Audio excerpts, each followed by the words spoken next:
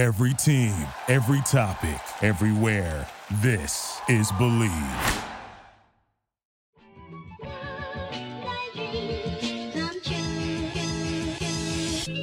Welcome into the JMU Sports News Podcast. Before we get underway today, we just want to let you guys know that our partners at BetOnline continue to be the number one source for all your betting needs and sports info. Find all of the latest sports developments, including updated odds on the NBA playoffs, fights, and even next season's futures. And don't forget that the MLB is back as well. Who are you picking to win the World Series? BetOnline is your continued source for all your sports wagering needs, including live betting and your favorite Vegas casino and poker games. It's super easy to get started. Head to the website, use your mobile device, whichever one you prefer, and use our promo code BELIEVE. That's promo code BLEAV to receive your 50% welcome bonus on your first deposit. Bet online, where the game starts.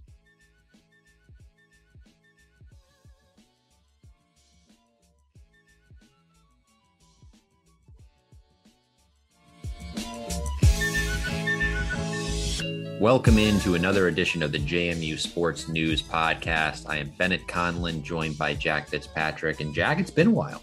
It's been a long time. I think it's been over a month since the last time we had a podcast, and not a lot's happened. Normally we can talk softball and baseball, and I don't want to poo-poo their seasons, but they're not doing good. And we had been podcasting, I think, nearly every week since the start of COVID. So I think it was a worthy 1 month break there. Yeah, it made sense, right? There's stuff going on in our lives. You got Easter, all these types of things that are happening. Some vacations. I know you're always having a good time. Big foodie and beverage man yourself. What? Oh, all right. King of the town. I did go to Asheville last week. Yeah, exactly. That's so I guess it makes sense. But so, I had done a few episodes back. I had done sort of the dreary doomsday, the spring's sad and nobody's good and everything's sad. So I think to have a month of me not talking about it has sort of brightened my spirits a little bit. I also think this podcast, I'm really excited for this one because I think the break made people, not saying they wanted to hear our voice, but I think they did. Normally when we put out a thing on Twitter where we're like, any questions, please ask us, we get crickets. And this time we got 9 responses, and I think in total like 11 questions. So I'm really excited for where this podcast is going to take us. I think there's actual information we can dive into. The spring game's coming up. Apparently there's a 3-way quarterback battle, which is a load of poo-poo, if you ask me, because it's only one person. But there's just a lot, like, it feels good to have an actual podcast. I feel like we haven't had like a true good podcast since like the UVA win, because as much as it sucked for the athletes, I mean, it sucked for us too, to try and do a podcast when it literally just doesn't matter.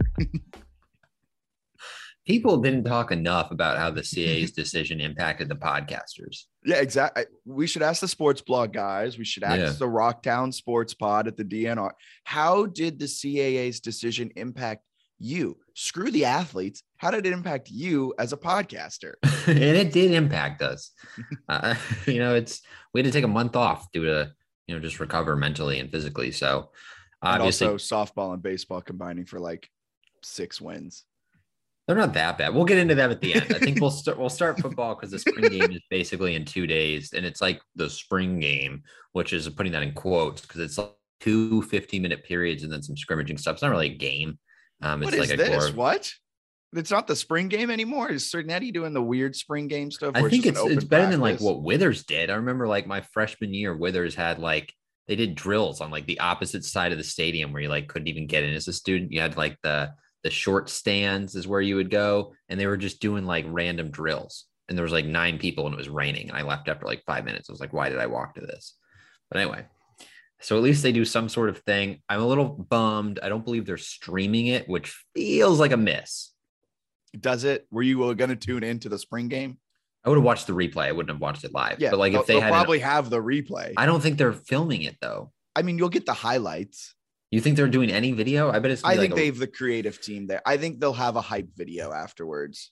But that's not doesn't tell me anything. I want to watch like the actual plays. I feel like they can do the it. TJ will probably Maybe there'll be something record, and WHSV will have a highlight reel that's right. But come on, you really want I just want the above ground. You want the all 22. You want the all 22. Yeah, like NFL does. I just didn't want to watch it like a normal broadcast. But anyway, so I feel like a little disappointed. But anyway, they got the spring game. It's going to be good weather in Harrisonburg on Saturday for people who do go. So I think that's somewhat interesting. But where do we want to start? Do we want to start with the quarterback battle? Do we want to start with the Dukes being snubbed in the FPI? I think we start with the FPI. I mean, I did make an outline, and that is where I started. Yeah, okay. So I think that is the most important thing. Dukes check in at 120 in ESPN's 2022 Football Power Index. For what it's worth, in Bill Connolly's like SP plus P as in Peter, they checked in at like 90. Yeah. And according to Jamie Football Fans and Coach, who's on Twitter, who does a lot of analytics stuff, the SP plus is more reliable than the Football Power Index, especially considering Football Power Index is an algorithm, and JMU has quite literally zero data at the FBS level outside of what, a game 3 years ago, a loss against. It's weird because it's like a lot of them, and SP Plus does this too, because everyone always gets mad at Bill Connolly. It's like it's Bill Connolly's formula. It's not Bill Connolly. But he add in a little bit of information. He tweets. It's all formula based for him. I think. Okay. I think he like can change the formula and like maybe tracks it in a way that makes more sense and explains it. Whereas they just shove out the FPI and they're like, these are the powerful teams of football. And it doesn't make any sense. But like they don't have returning production at the FBS level other than like, unless you're counting Centeo, but I don't know how that works in the formula. So it makes sense that a new team coming up would have a crappy preseason rating, projects them to go like 3-8 or something. I think that's probably low. Like 120 is probably too low for where JMU is, but it's also not actually worth getting upset about. I was upset before because a few days before when they actually released the FPI, they didn't include JMU.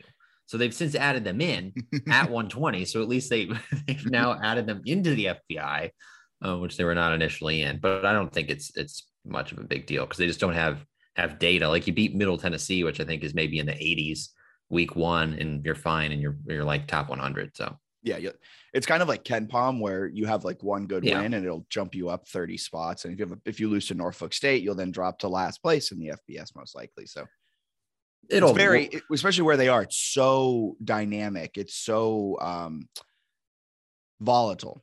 Yeah, it's super, fluid, as they like to say. Ooh, fluid. That was the word I was looking for. Thank you. They also didn't have a Sunbelt team in the top 50. So I think it's like the non-conference will kind of shake out a little bit and they'll probably pick up some nice wins and it'll change how it's viewed. Yeah. Speaking of that, I don't know how to segue this into the QB battle. That's a tough segue. We're just going to run into it. So that was the Football Power Index. We're moving now into three-way. How is this a three-way quarterback battle? I take it you're not sold on the three-way quarterback battle. I'm not. Like it's Centeo's job, is it not? I would think it is. Like I get why you are like, this isn't like, I get why if you're Cignetti, you're saying it's a three-way quarterback battle, but this is much like in 2019 when they said it was a three-way quarterback battle with DiNucci and Cole, and then they like threw in Gage. Right. And it just didn't feel like Gage really had a shot. And it seems like they're kind of doing it where they're like, all right, Billy Atkins has been the backup for a year. Like he gets the chance. And then they're like, oh yeah, early enrollee is going to get some runs with the ones. What? I think Alonzo Barnett's very good. Yeah.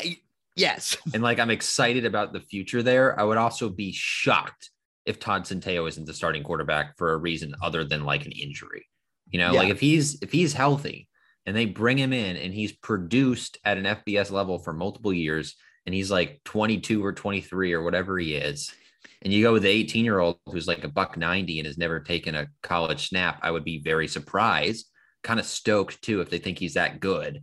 But I don't know, like I listened to the interview and I was a Breeze reporter, Grant Johnson, actually asked a pretty good question where he was basically just saying, like, you're talking a lot about like Barnett, is it like a three-way battle? And he was like, yeah, which is what Cignetti should say.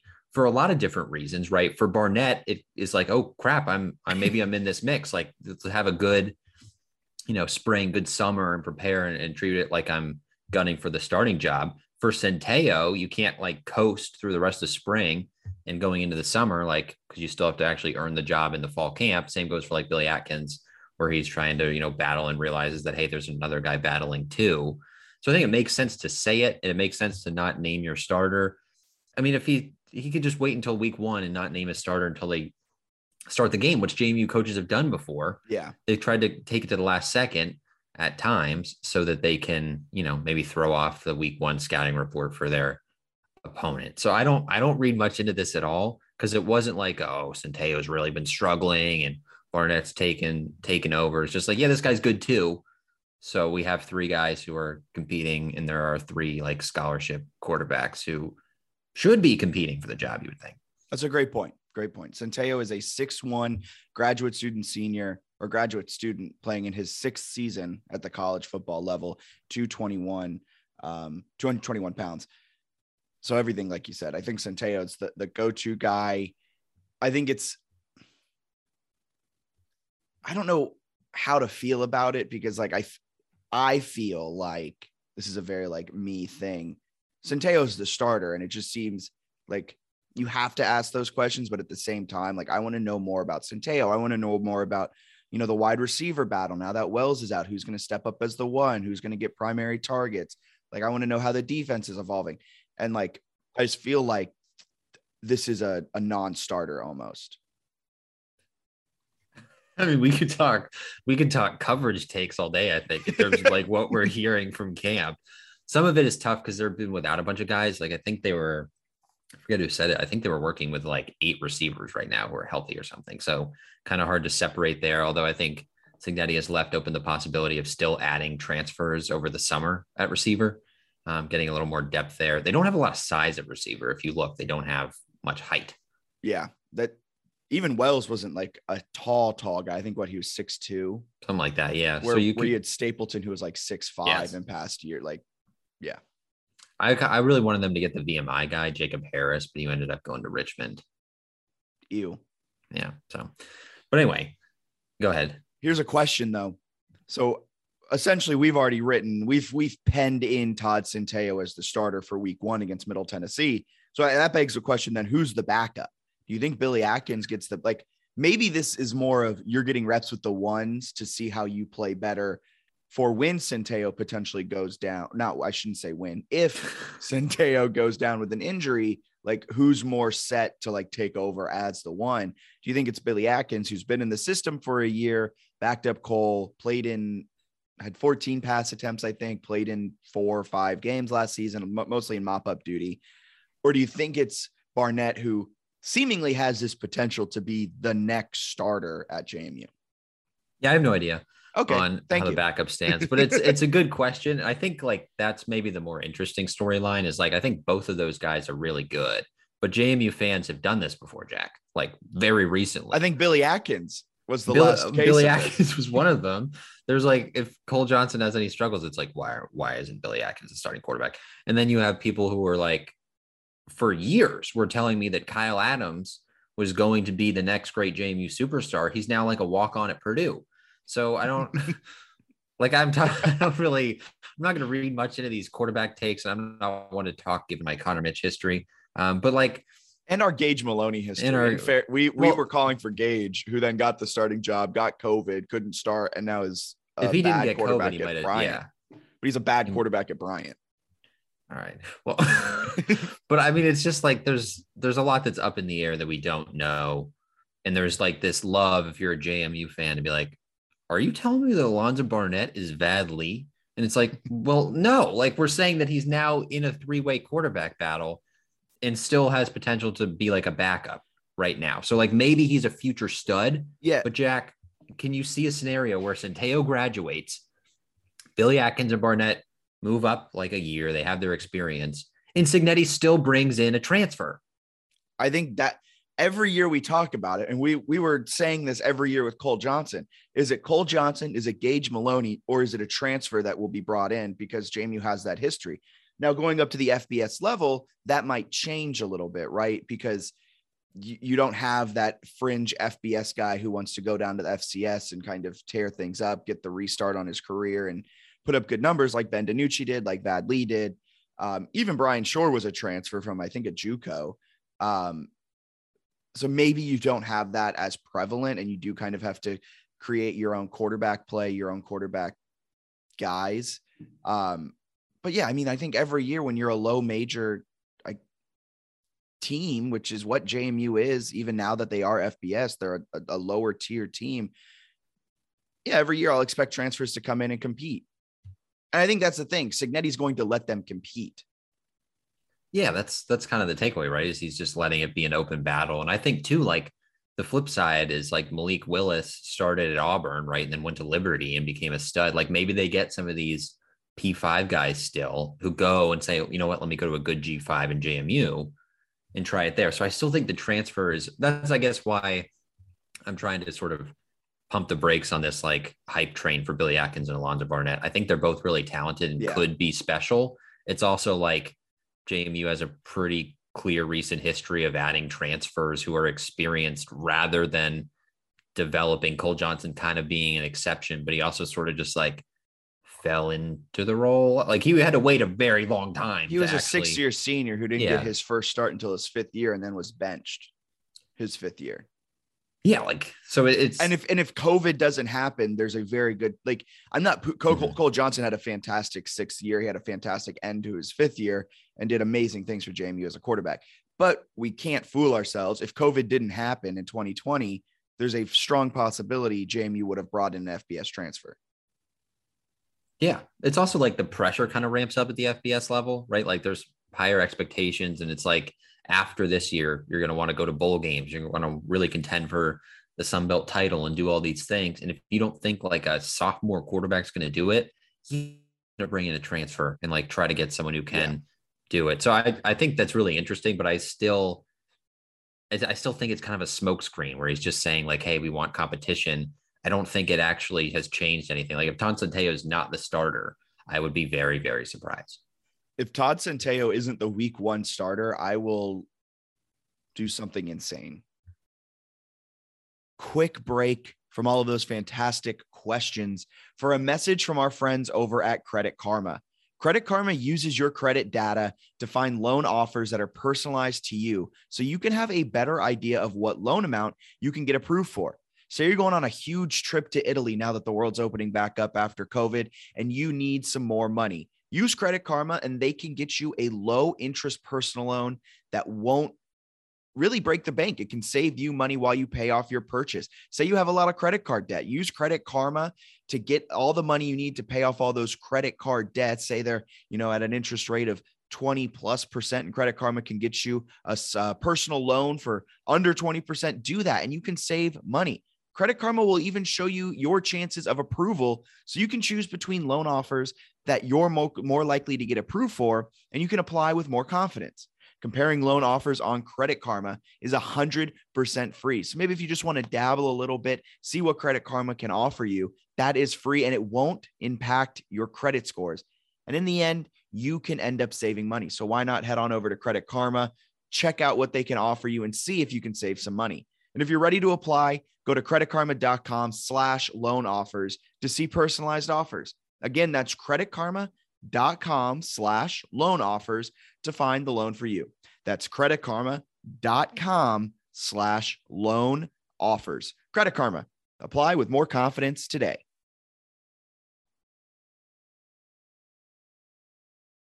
That leads us to the question that we had, which I think might have been tongue in cheek, from Chicago Duke 1, who said, I would like to definitively know who our starting QB will be. No speculation, just straight facts. Well, we don't know.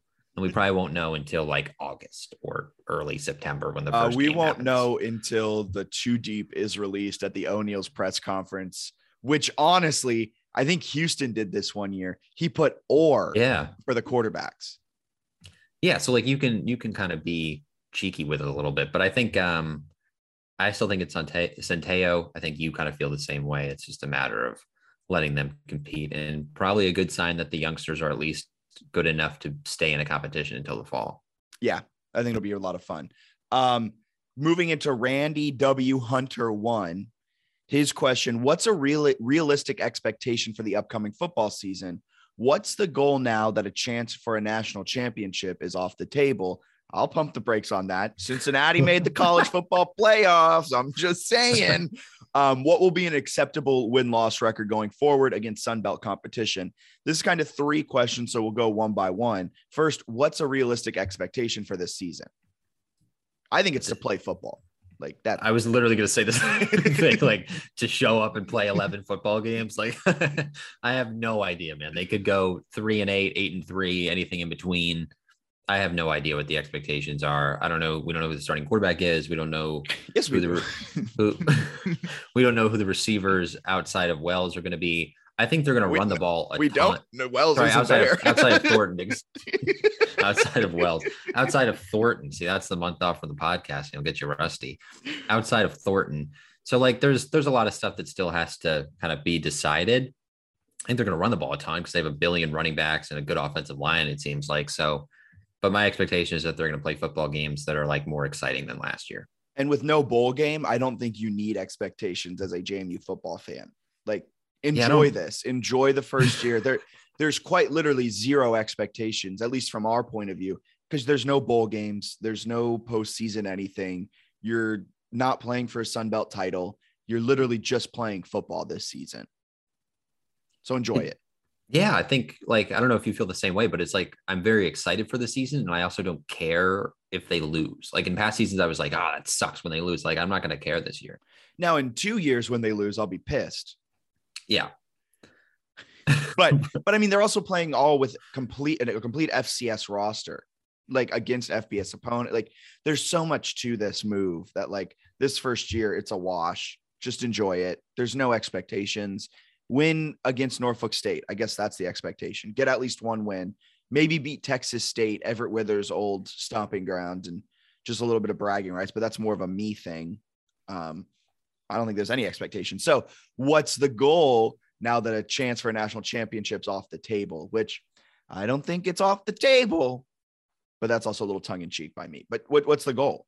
Well, probably a fair point. If the Sun Belt East is the best division in the group of 5 and they do expand the playoff, which it seems like they might do, although it's kind of confusing might when not be until 2032. Right. And how many they expand to, but if they do expand and they don't like completely break away the Power 5, that is, then there's a chance they would be a fringe like national title contender on the outside, which is kind of what Cincinnati did. So that would be really fun and interesting. The goal though, at the group of 5 level should always just be to win the conference, right? It's just the Sun Belt championship to me is like the goal. No, the goal is the Bahamas Bowl. Every single year we want to go down to the Bahamas, bring out our passports. We want to go to the Bahamas Bowl. There you go. No, I think the goal is to compete for Sun Belt titles and get good bowl games. Like if you're not winning the Sun Belt title, like an App State or a Coastal, where you may have lost the head-to-head and you lost it by a game, and you still get a fun bowl game. Mm-hmm.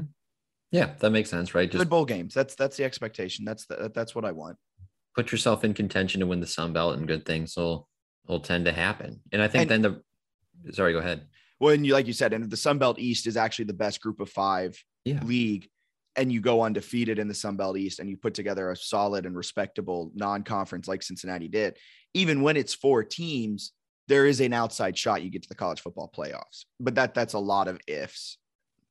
Yeah, I feel like a lot of things in college football, especially, really change kind of rapidly year to year and every few years in terms of like what you can do and if it's possible to get to a certain level. And like even just JMU, like, 10 years ago, they were kind of scuffling a little bit at times at the FCS level. And then they got to a point where they were a consistent national title contender. And now they're moving into one of the best G5. Like, so it's hard to necessarily expect anything at this point because they've done a lot and made a lot of progress the last decade. So I don't know. I think just kind of wait and see, and the goals will probably change year to year. But for now, it's go in, have fun in the first year, and then eventually set yourself up to contend for Sun Belt titles. And Randy W. Hunter one's last question: what will be an acceptable win-loss record going forward against Sun Belt competition? I take this question as outside of year one. Like, what's the win-loss record looking like?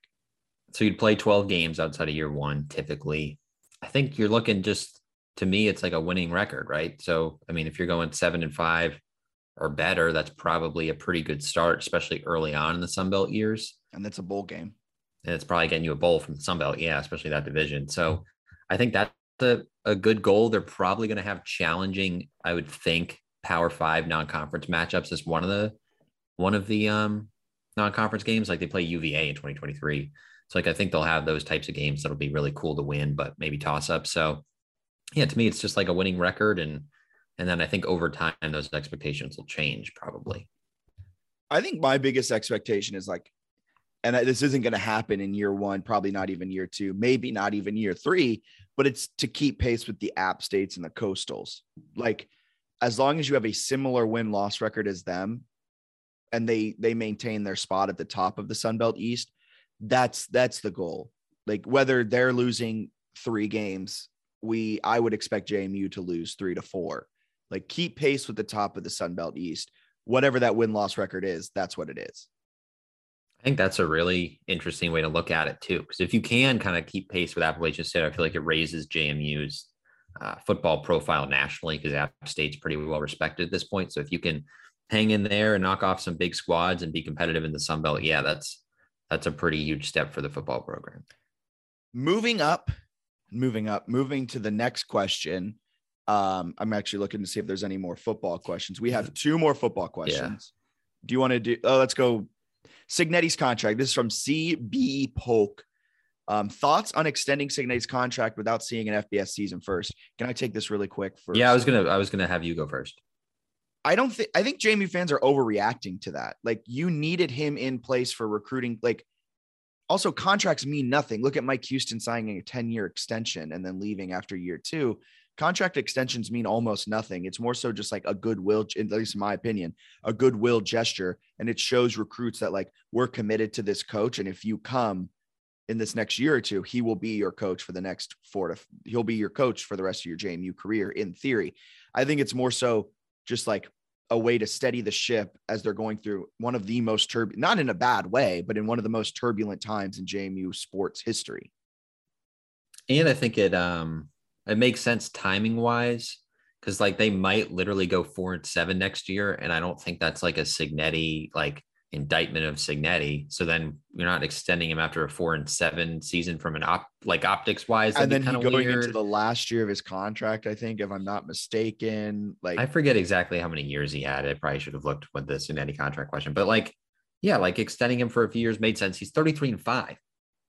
Like, yeah. I have no issue with him being extended given that record and what he's doing. You don't need to see an FBS season, because like he's going to get probably like 3 seasons in the FBS no matter what. Like, even if they're disastrous, he's getting like at least 2. So I think that from that point, it makes sense. It helps with recruiting, all that stuff. I also think it gives him a pay bump, which makes sense because you're trying to be competitive within the Sun Belt, which obviously pays their coaches more than the Colonial Athletic Association did. Yes. And last football question from Troy Owens _ football stadium expansion, period. How do you think that'll go about and when? I don't think you should be expecting football stadium expansion in the next 5 years. We've talked about it. I think you had a good point recently that was like, why don't you sell out the 25,000 consistently? And then if you decide you need 40,000, and in terms of like how it'll go, it would just be building up the shorter side. It would be renovating Godwin yeah. completely, adding in that and just making it a bowl, and then keeping the Anderson Plecker Center the same. So it would just raise it up. But yeah, I mean, they have 1 sellout a year and it's homecoming. You don't like go win some Sunbelt games. And if you're consistently packing the 25,000, it seems like season ticket sales are getting pretty excited this year with the FBS move. Then you decide you need 40,000, do it. But you don't just build to build, because a 25,000 that is like packed and is like has people really wanting to get in is better than like 40,000 if you've got like 10,000 empty seats. And I also think I don't have the numbers in front of me. 25,000 is one of the larger Sunbelt stadiums. I think it's pretty competitive. Yeah. So there's no need to go 40,000. There's no need to add that second side. Yeah. I think they're probably fine right now. I think this might be a little controversial and a little rude to say, but I'm going to say it anyway. I think JMU fans just want the larger stadium as like like a confidence thing, like feeling like they're the little brother to Virginia Tech and UVA. And JMU fans are like, well, we need to compete with Lane Stadium. No, we don't. It's like at this point, just I think take baby steps in certain areas. And yeah, the 25,000 is reasonably competitive. It's kind of toward the lower end, but there's not a huge like difference. Like Appalachian State, it looks like it's 30,000. The highest, I think Louisiana goes to 41, but no one else goes over 31. So it's like at 25, you're right within the Sun Belt. If you go to 40, you'd be like way the top of the Sun Belt. So maybe just wait on it, because I don't think it's necessary right now. Yeah, sell it out consistently, and then we'll talk. Yeah. Okay, JMU Tripster. Will the move to the Sun Belt help recruiting for baseball and softball? Baseball will need a boost to keep up with some of the high-powered SBC teams, in my view. I think we're discounting what the CAA baseball is. Like, CAA baseball is not a terrible conference. It's bad this year. Oh, it is. But it's not, or worse this year. But it has been respectable-ish in the past. But the Sun Belt's definitely better. Yeah, but in both. Yeah. But it goes both ways. It's like, I think it probably boosts recruiting because they have a better chance of making the NCAA tournament. But at the same time, if you're like the 8th best team in the conference, does that make somebody want to play for you instead of like if the conference is sending teams to the tournament, but you're not the team going to the tournament? I don't know that necessarily helps recruiting drastically. So like softball, I think it'll help. Yeah. Baseball's at kind of like an inflection point, which we can talk about now or later, depending on. Let's move into it right now. Okay. So the question, and I'm kind of shocked this has not gotten more play from literally anyone. We've been talking about this. I've not to boost my own horn or anything, but I guess I shouldn't toot my own horn on calling for a person to get fired. But I feel like I've been on this Eikenberry is he good train for a really long time. You know who else has been on that train for a really long time? Who? Jeff Bourne.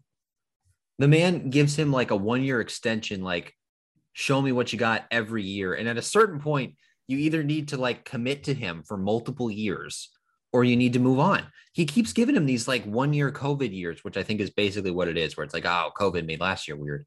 But he did it last year too, where he gives him a 1-year extension that takes him through June of 2022 now. And his quote was basically, we look forward to significant improvement in on-field success next year. They're 20-17 right now. Barring a miracle, they're not making the NCAA tournament. Now they would have been a legitimate contender to win the CAA tournament. So they're getting a little screwed there. I'll give them that. But they're like, he has not been bad any year. Like Marlon Eikenberry has not had JMU be a bad team. But they haven't been good. They're just really, really average. And the thing that so he had coached VMI previously, and they were really, really bad when he took over. And they had 6 winning seasons during his tenure there, which is like the saying that they had in 40 plus years or whatever before he had gotten there. I think he was there for about 10 years, 11 years, something like that. So decent, right? He improved. And then JMU's been average. He's been a head coach, pretty much every year. He had 1 year off, but pretty much every year since 2004, he's never taken a team to the NCAA tournament or a regional. He's been head coach for almost 2 decades. And he's never taken a team to a regional. He's 3-15 in conference tournaments as a head coach. So there are a lot of reasons to not bring him back. I think there are probably some, like they're improving a little bit. The Sun Belt can be a recruiting boost. They play good offense. They're not terrible.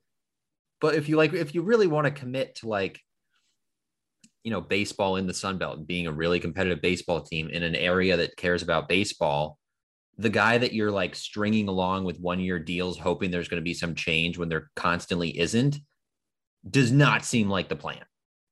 I'm just going to read you off his records. Since taking over, he was named head coach in the summer of 2015. So 2016 was his first year.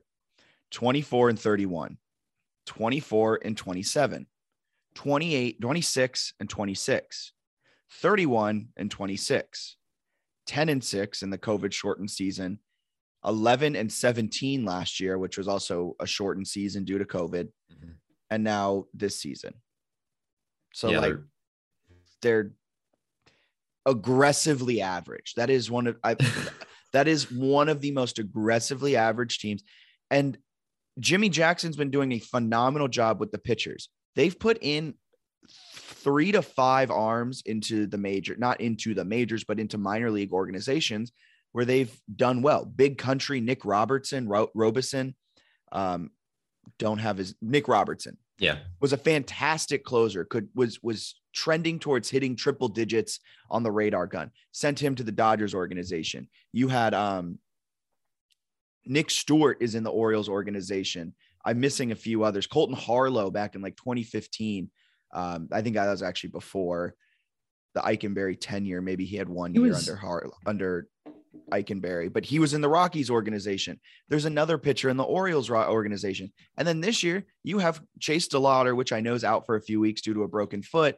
But then you also have Trey Dabney, who was like CAA all rookie team and one of the leaders for rookie of the year in the CAA when his first season came around. And like, you have the talent and you're just not producing wins. It feels almost like basketball, huh? They can never like put it together at the same times, like ever.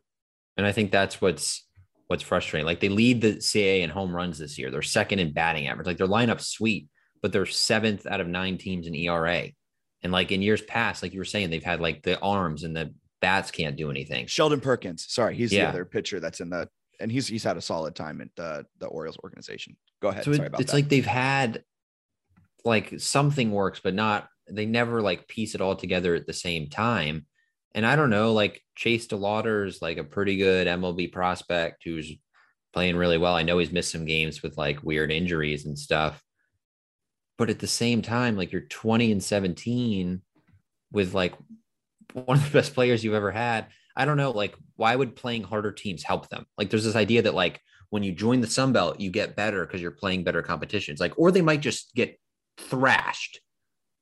I think if there's ever a time to hit the reset button on this team, it's at the conclusion of this season. Let Eikenberry go, hit the refresh button. If players transfer, they transfer.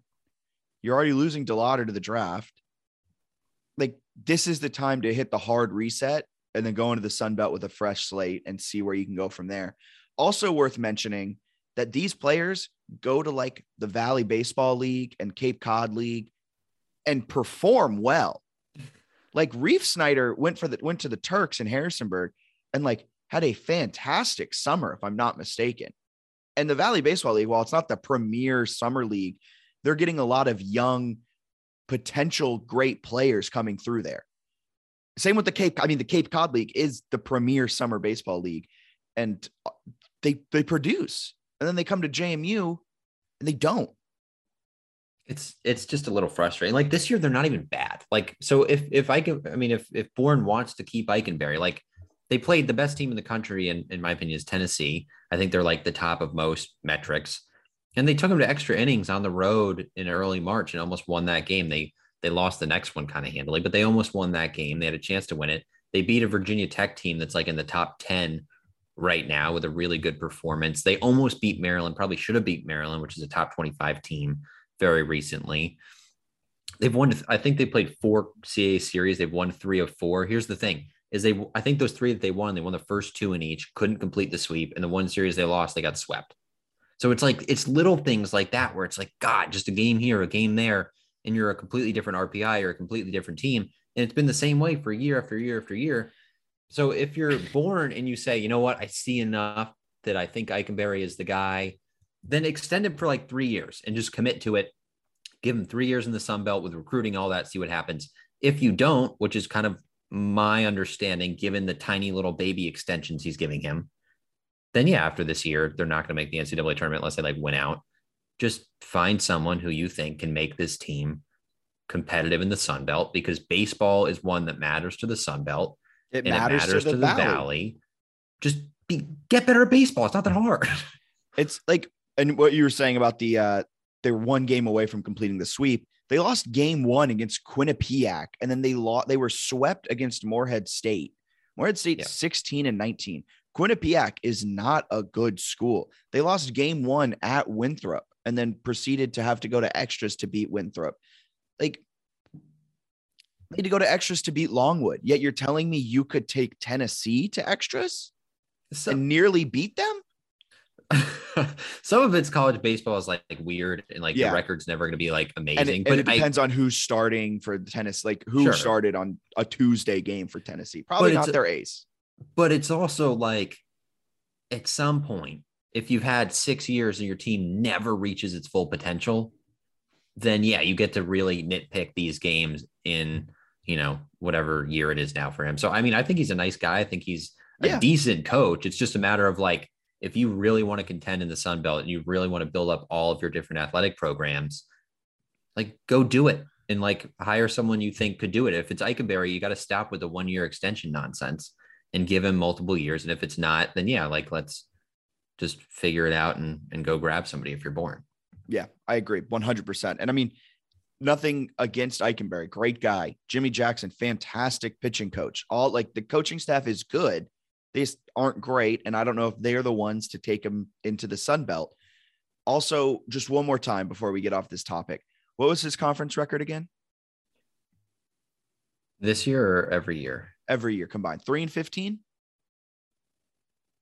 Who is this? Ike? Sorry, not conference record. Conference tournament. Oh, conference tournament. Yes. Conference tournament 3-15. And then the CAA, he's 48-63 going into this year where they're 6-6. So he's 15 games below 500 in that. Then historically at VMI and JMU, he's 3-15 in conference tournament games. So it's like not an indictment of success. I don't think you've seen enough to like actually think he's the guy. But if you have, like, again, if you have call into the podcast right now, let us know what you've seen. But also just like, then like trust him. Like if you think that he has it and you still believe in him, if you're born, like just then give him like 3 years. Yeah. Also at G_Lamb4. This was his question talking. What are your thoughts on the job that Coach Eikenberry has done? He did add in my opinion, pitching still needs to increase talent and consistency, but seems like a solid core of young position players. That's just this season. They've typically had one of the best bullpens and one of the best starting rotations in the CA. Like they've put a lot of arms into the majors. Like pitching was very talented. Jimmy Jackson's done a great job with the pitching staff. They're just younger now. Showalter's all right. Changes every year, right? Where it's like, oh, the hitting's good or the pitching's good, but they haven't really pieced them together and found ways to win games. And I think that's kind of how you get judged fairly or unfairly, is just like the wins and the losses. So I also think going into the Sun Belt, pretty good facilities, athletic department that spends a bunch and cares about sports, would not be that hard to recruit a baseball coach if that's the decision Jeff Bourne decides to make. And yeah, they host the CAA tournament every year because they have the best facility. And going into the Sun Belt, they probably still have one of the best facilities because the Valley League has their all-star game there. Like it's because Harrisonburg's the central point for the Valley Baseball League, but it's also because they have the nicest facilities. Right. Like there's just so much to it. All right. And I feel like a little spoiled as a fan sometimes where I'm like, I want JMU to be good at every sport. But like, I kind of really want them to lean into the Sun Belt thing, which to me is football, baseball, softball are like things that the Sun Belt seems to really care about. And win basketball every year. I mean, I want them to win basketball. I just don't think the Sun Belt necessarily is like a basketball focused type of schools. But that's one that's like that and like women's lacrosse. And the other one's like JMU can be the best athletic department in the Sun Belt. But you can't like whiff on baseball to do that. Yeah. And they've whiffed on baseball since 2015. One more quick break. This time it's a message from our friends over at Athletic Greens. Tons of people take multivitamins, but it's important to choose one that's top quality. With one delicious scoop of Athletic Greens, you're absorbing 75 high-quality vitamins, minerals, superfoods, probiotics, and adaptogens to start your day right. Don't even know what an adaptogen is, but I think it's good for you if it's in Athletic Greens. Their special blend of ingredients supports your gut health, nervous system, immune system, helps your energy, helps recovery, helps focus and aging. It's also lifestyle friendly and fits a wide range of diets. There's only 1 gram of sugar, no chemicals, no artificial anything. So reclaim your health and arm your immune system with convenient daily nutrition. It's just 1 scoop in a cup of water every day. That's it. To make it easy, Athletic Greens is going to give you a free 1-year supply of immune-supporting vitamin D and 5 free travel packs with your first purchase. All you have to do is visit athleticgreens.com/believe. That's athleticgreens.com/BLEAV. These statements have not been evaluated by the Food and Drug Administration. These products are not intended to diagnose, treat, cure, or prevent any disease. Athletic Greens, take ownership of your health. And let's get back to the podcast. Peter Mooney 09. Can we do a sport by sport breakdown on if the move to the Sun Belt or other new conference is an upgrade, neutral, or downgrade compared to the CAA? We've definitely done something like this before. So I think we'll do a quick one, and then it makes maybe more sense to do a longer form like article on it, maybe. Yeah. Which maybe I'll sign myself up for that. Maybe But we can split the difference and like do half. If it's too long, I love it when we plan articles on the podcast. I'll roll through the names here and you just tell me your initial thought. All right. We'll do the men's sports first. Perfect. Baseball. Upgrade. Agreed. Basketball. Neutral. I would agree. Slight downgrade, maybe. It's pretty similar. Football. Upgrade, big time. I would say so. Golf. NA. I don't know. I want to say they're like slight upgrades just because you have more teams in the South that have like the ability to play year round. So I think they're slightly more competitive, if I'm not mistaken. Like any league with Coastal Carolina in golf feels like it's improvement. So soccer, men's soccer. That new Sun Belt conference is freaking amazing. Yeah, so that's a huge upgrade. That's like one of the 2 or 3 best conferences maybe in the country. Tennis, I don't know a ton on that.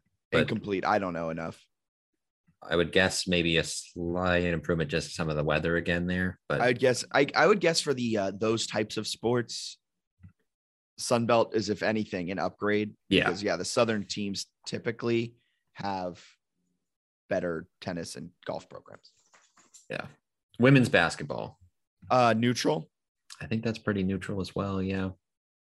They did. I don't know if we'll get into this much later. They did take a prominent assistant coach from Troy, little coaching staff shakeup for Coach O and the Dukes, which I think is interesting to track. He's trying to really improve and have someone bring some new ideas. I think it's Neil Harrow. Yeah, is coming in there. So excited about that addition because he has been in the Sun Belt for like 7 years. So I imagine has some recruiting relationships as well. Cross country. I have no earthly clue. I'm not even going to pretend to know. Field hockey. I would say probably a downgrade actually, because Delaware is a national champion and like the CA had a pretty solid field hockey. They don't have a league yet because they don't have. They didn't. I thought they went Big East. They went independent for a year. I don't think they've actually announced. So I would say probably a downgrade right now because they don't have they got kind of screwed on this, at least currently. Like the independent is not great because you don't have an automatic berth to the really tiny field of the NCAA tournament. So field hockey currently is in a tough spot. Women's golf, I think, is an improvement. Sure. Lacrosse. Ask Tommy Baker, man. He seemed pretty excited about the Sun Belt when we talked. Okay, so then we'll upgrade. Lacrosse to the American Athletic Conference. Fantastic upgrade. Just getting Florida in the league alone is like constantly a top 10 team, so that's a good one. Women's soccer. Are they moving in with the men's? Is it the same? I don't conference? think it's the same like built thing. I think they might have already had women's soccer. Okay. So I don't really know the difference there, to be honest with you, but probably pretty neutral. Softball. Upgrade. Yeah. Swim and dive, I don't think is yet to announce a new league. So I think that one would be currently a downgrade if they're seeking a conference. Yeah, agreed. Kind of a tough spot for them to be in right now. Women's tennis, I don't know. I'm going to say upgrade based off the same logic we used for men's tennis. And then last two, track and field. No idea, and I'm no not going to earthly pretend. clue. And then volleyball, I have not looked at Sunbelt volleyball much. So I really don't know on that. I don't really know either. I can't imagine, like the CAA wasn't like sending like 5 teams into the thing. So I can't imagine it's drastically different. I would say neutral. Yeah. If anything, a slight downgrade, maybe, because the CAA would have like the second place team be on the bubble and then would make like a random other postseason volleyball tournament. Right. So yeah, I mean, I think it's a pretty massive benefit to like most of the. I don't think anyone's like, oh wow, that's a downgrade. Yeah, and I also would say, from an economics perspective, from a revenue sport perspective, Yeah, this is massive, massive, massive, and it turns baseball and softball. Not saying they're going to turn it around so much that they become like these huge cash cows, because that's just not how it works. But like, it adds, the Valley cares about baseball and softball more than it does basketball. And it puts new life into baseball and softball. It brings basketball where it can become actually a consistent winner of the Sun Belt and a consistent berth in the NCAA tournament. Because at JMU's level, you don't want to go to the Big East. You don't want to go to the American and flounder. You want to go to another mid-major conference where you have the ability to win. And that's what the Sun Belt is. And they are postseason eligible next year. So they're right back into it. So overall, for the revenue sports, this is fantastic. For sports that the Valley cares about, this is fantastic. For field hockey, that grades NA because we don't know where they're going to go. Swim and dive, that grades an NA because we don't know where they're going to go. But overall, this is a great upgrade. it feels like it just raises the ceiling a lot, right? It raises the bar. Yeah, where like you can like You didn't get my baseball. I joke. feel like do they use that as a slogan? Yeah, they Oh, did God. that for like 2 seasons I ago. totally Like on blocked all that their out. That's graphics, it was that's- raise the bar or something like That's that. so annoying. But it like it really, I feel like the ceiling's a lot higher, and like baseball can become like this, maybe a bigger thing. Softball can even grow more. All of them, I just like football can grow. Everything can kind of grow in the Sun Belt. So I think that's something the CAA was not helping with. There was a follow-up to this that was asking about like Average attendance. I was about to ask some context on this is from the Sidelines JMU account. Context on the average attendance for higher profile sports in the Sun Belt. I think that'll be included in our longer form article that I think we do. that's And we talked about a little bit with football. They're near kind of the bottom of in terms of capacity, but I think for most of the sports, they are pretty average in terms of average attendance, despite being a little bit lower in capacity. Yeah. So I think that'll be one that takes more time than a podcast to actually dive into. Yeah. Awesome. So that's all the questions we had. I'm not sure what time we're at running, because I forgot to hit my stopwatch. Talked a little, we already went baseball, Fire Ike ? General assessment of the season. We did all of that. Lacrosse, we can talk a little softball here. We didn't talk much softball. So we'll go softball, lacrosse, and then we'll hit with some quick basketball things. So softball, a little bit of a disappointing season, but if you had listened to the Jamie Sports News podcast preseason, you would have known that this was coming. I kind of thought, like making the NCAAs would be like a really good season for him. I listened to an interview with Lauren Laporte the other day, and she was like pretty harsh, I thought, on like their team, where she was kind of roasting them a little bit, not like individuals or anything like that, but she was talking about how they played like a kind of a bad, I think it was College of Charleston team, and they lost the first game of the series and smoked them in the last two. And she's like, I have no idea why we would go like into a Friday game without any energy or any like emotion or anything. So we talked to him for a long time. It sounds like she's been a little bit frustrated with some of the freshmen in terms of, I don't want to say their readiness to play, but just maybe like how they're adjusting. And I think that she knows it's a learning curve and taking time.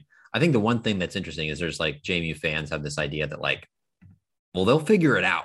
Like they're going to all become stars. And it's like, well, the competition is going to increase in the Sun Belt and they'll play a tough non-conference. You can't just count on the freshmen becoming stars, because they've had freshmen before who like looked the part of stars and then continued to develop. Making good. Odyssey Alexander. Yeah. They like Odyssey Alexander didn't show up as a freshman and like do nothing and then become a star. Like she was pretty evident early that she was good. Like Megan Good was going toe to toe with LSU in a super regional as a freshman. So I think that's what's interesting is for me is how do they move forward with recruiting?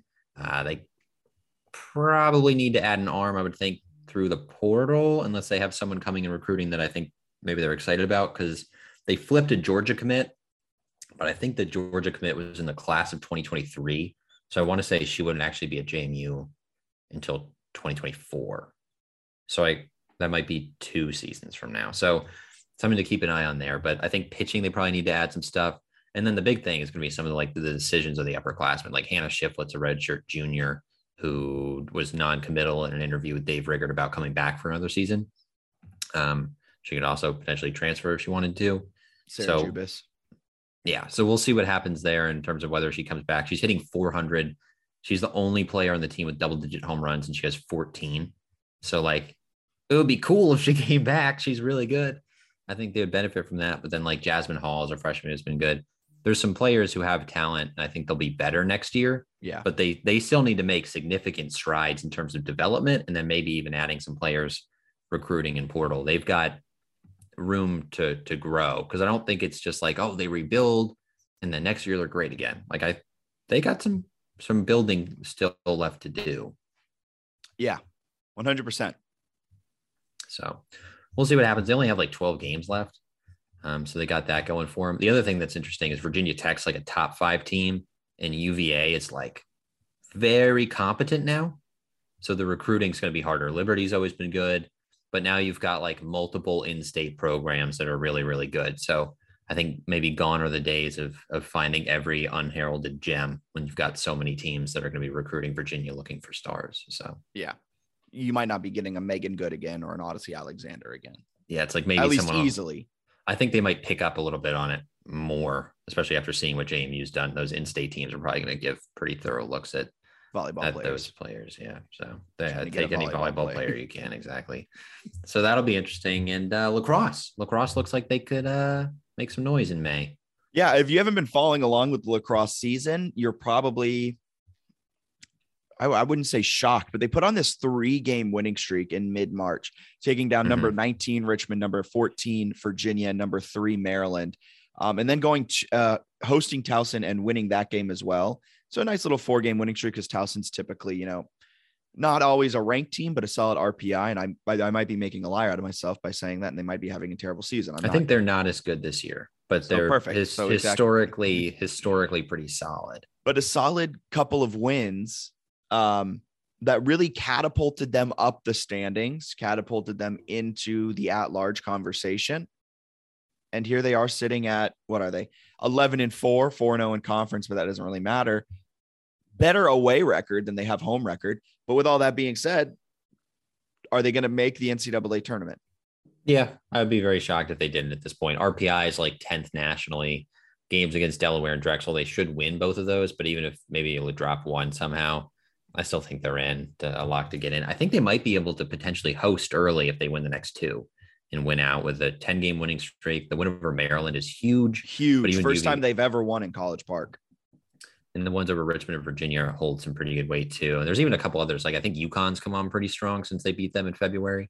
UConn was 23rd when they won. They also beat Ohio State 15-4. Ohio State's not a great team, but a better RPI than what they're doing to CAA teams. Yeah. So they've got a good resume. So I'm excited to see what they can do. And maybe more excitingly, they're just playing really well, and they look like a team that could win some games. So nice to see one of the teams in the spring, have a chance to play in the postseason. Yeah. JMU currently 10th in the standings. UConn is 14th. So yeah. UConn has stormed up the polls. UConn is 11-2 overall. One of those losses being to JMU. So big time stuff. Maryland is their only loss to Maryland's JMU 5th right now. Only loss was to JMU. They're 7-0 on the road, 6-1 at home. In case you care about road and home splits. That's a big time dub. That's what you would call a quadrant 1 win if we were in basketball. Exactly right. And speaking of basketball, Jack, women's basketball, excited to see what happens. I think they still have one coaching job that they're trying to fill. I'll do it. I'll do it. And Jack will do it. I'll do it. Shauna Reagan, if you're listening, Jack will be your assistant coach to bring new ideas, which might just be like slow down. No, my idea would be pass the ball, and then we're going to play 2K during practice. And that's how we're going to get all of our game film done. That's actually pretty smart. Thank you. And men's team was kind of in the mix for some recruits and transfers that didn't quite turn out the way they had hoped. So they're still looking. I think they have like 4 open roster spots or something. Who has transferred out? All 3 of the freshmen and Jalen Hodge. So they lost Devin Savage, Jalen Stinson, Andrew McConnell, Jalen Hodge. Charles Fallen graduated. So looking to add some size and some beef. I think they still need a big guy. If they could get one and mix for some of them, So we'll see what happens there. I also think they could use a shooter because Fulton and Hodge were two of your best 3-point shooters. Yes, I think what you should be targeting is someone who is large enough to play the 5, so you don't have to stick Amadi there anymore. And shooters, please, because you have slashers covered. Yes. You got Molson, you got Amadi, you got Wooden. Although Wooden can spot up and take a couple longer shots, not necessarily threes. He's more of a mid-range guy, but you have your mid-range covered. You have inside, you have the mid-range. Get me 2 shooters. Get me a 6'9", 225 guy. I'm not asking for a lot. It's also kind of interesting to look at like Byington's comments because he's talked to Shane Metlin of the DNR a few times. And he talked about how he wanted guys who were like 230, 240 in the post, like more size, not necessarily height. But I think he's bringing in, or at least there's been some rumors about him, having these leaders forwards transfer in who weigh like $190. So I don't know what he's saying and what he actually means, but we need some guys who can rebound and maybe block some shots and then shoot threes. If there's a 7-footer out there who's like 260 and moves like LeBron and shoots like Steph Curry or like a Kevin Durant type, that would be big. That would be huge. Also, can you imagine Kevin Durant at his current peak right now playing in the Sun Belt? He would be a weapon. I had a point. Where was I going with this? Oh man. What do you think about the size thing where he's just trying to get big boys instead of height? I think it's stupid. You don't like it. No, here's what I was going to say. It worries me how much he talks about the freshman that's coming in that's playing like a 4-5, like, and that how he's like, I expect him to contribute right away. That scares me that he thinks that this high schooler right now can come in and play in the Sun Belt, not a great conference, but can play in the Sun Belt. And I'm worried that in his mind, he's like, we don't have to target any transfers. We're fine. We have a freshman. He worries the mess out of me. I was also interested. Is like he's talking about guys being 240. Like, does he expect Sule and Amadi to gain like 20 pounds? We're going to see like just a bulked up Amadi. That'd be kind of scary if he kept the explosiveness, but I don't know like what he's Shaq-esque gripping down the hoop from like weight. It's going to be interesting to see how he puts the roster together. Cause to me, that's really the only thing they haven't done that well. They also, like with the current roster makeup, could play a solid small ball lineup with Sule at the 5 or even Wooden at the 5, because Wooden's your tallest player at 6'8", which I think is giving him a few inches.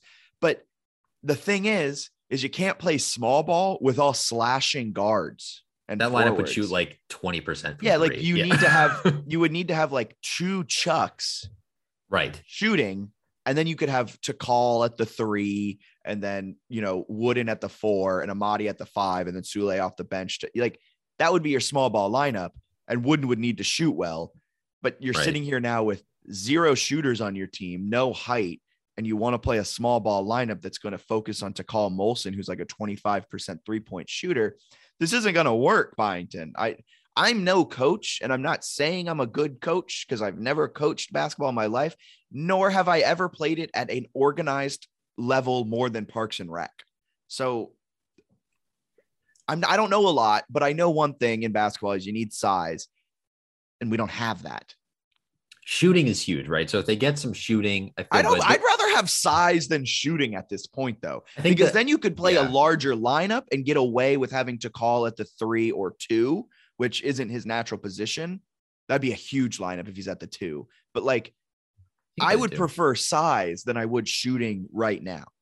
I think that's actually a fair point, because if they get some size and you could have a defensive lineup that isn't horrible defending the 2 and maybe block shots, your defensive metrics go way up, and you still have the guards who create steals, then it's like, all right, at least we have a base on defense that's good, and then we can kind of piece it together. Because like Votto could go off for 60% from 3 in one game, so like you have shooting there. He's 50%. A huge, he really helps because he can fill it up, and then you've got like Iheanacho and Edwards that are like capable of doing things offensively. It's just like not necessarily from the 3-point line, so that's where probably need at least one guy who can shoot it. Although I do think and maybe they're putting a lot of pressure, Jarrell Roberson, that incoming freshman, is like 6'9". He can block shots, and he actually shoots the 3 really well.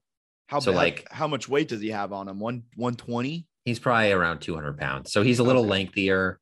then maybe you're looking for. But he's one that adds some interesting stuff there. And Wooden at the end of the year was shooting the three pretty well. So maybe you get something there. But they only took him 50 games to warm up. It would be nice to have a guy. So rude to Wooden. So sorry. It would be nice to have a guy like Fulton who was just so consistent from three. So if they get a 3-point shooter a little size, they got 4 spots open. And also, like, I don't want to see guys playing out of position anymore. Like, Wooden shouldn't be asked to shoot 4 threes a game, maybe 1 or 2, and then keep them working inside. Like, I don't want to see Amadi at the 5. He's an explosive 4.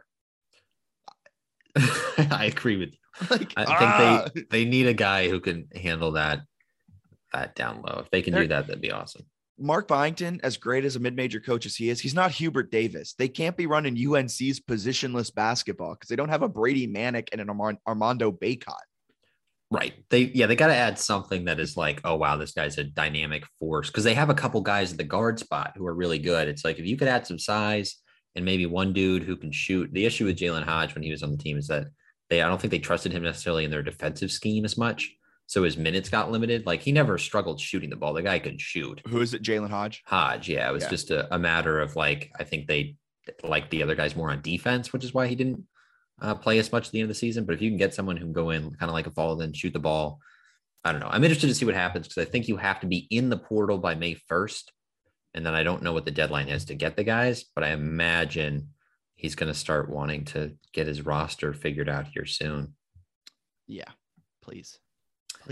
Yeah. Because you can contend for Sun Belt titles right away. Like right away. Maybe it's both because we just love college basketball, but like, that's one that I want the men's and the women's team. Like, come on, like, you should be dominating that league. So, okay. Yeah. All right. Anything else you need to add? Any plugs, anything like that? Yeah, that's it. We got the spring game on Saturday. So I guess we'll see what the takeaways are there, but I think football is going to ramp up more when we get actually into fall camp and people are healthy. We probably should have a podcast next week early breaking down the spring game. So we'll have a podcast next week discussing the spring game, talking about the quarterback battle. So if you have any questions post spring game, get them into us. We'll probably record Monday or Tuesday earlier next week. So the spring game's still fresh in our mind, despite not being able to watch it.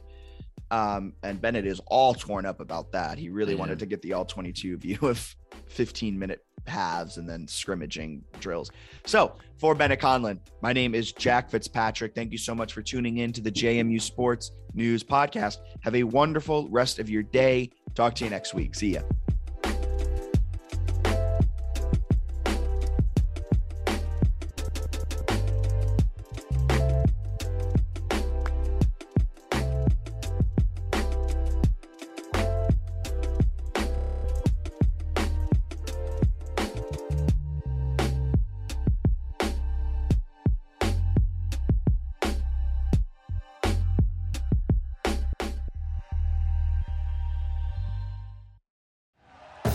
Thank you for listening to Believe.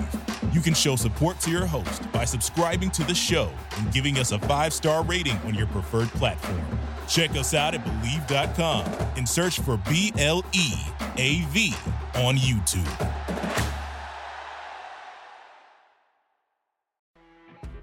You know when you're listening to a true crime story that has an unbelievable plot twist that makes you stop in your tracks? That's what our podcast, People Are the Worst, brings you with each episode. I'm Rachel. And I'm Rebecca. We're identical twins who love true crime cases that make you say, didn't see that coming, and we hate the people responsible for them. Listen to People Are the Worst now on Apple, Spotify, or wherever you get your podcasts.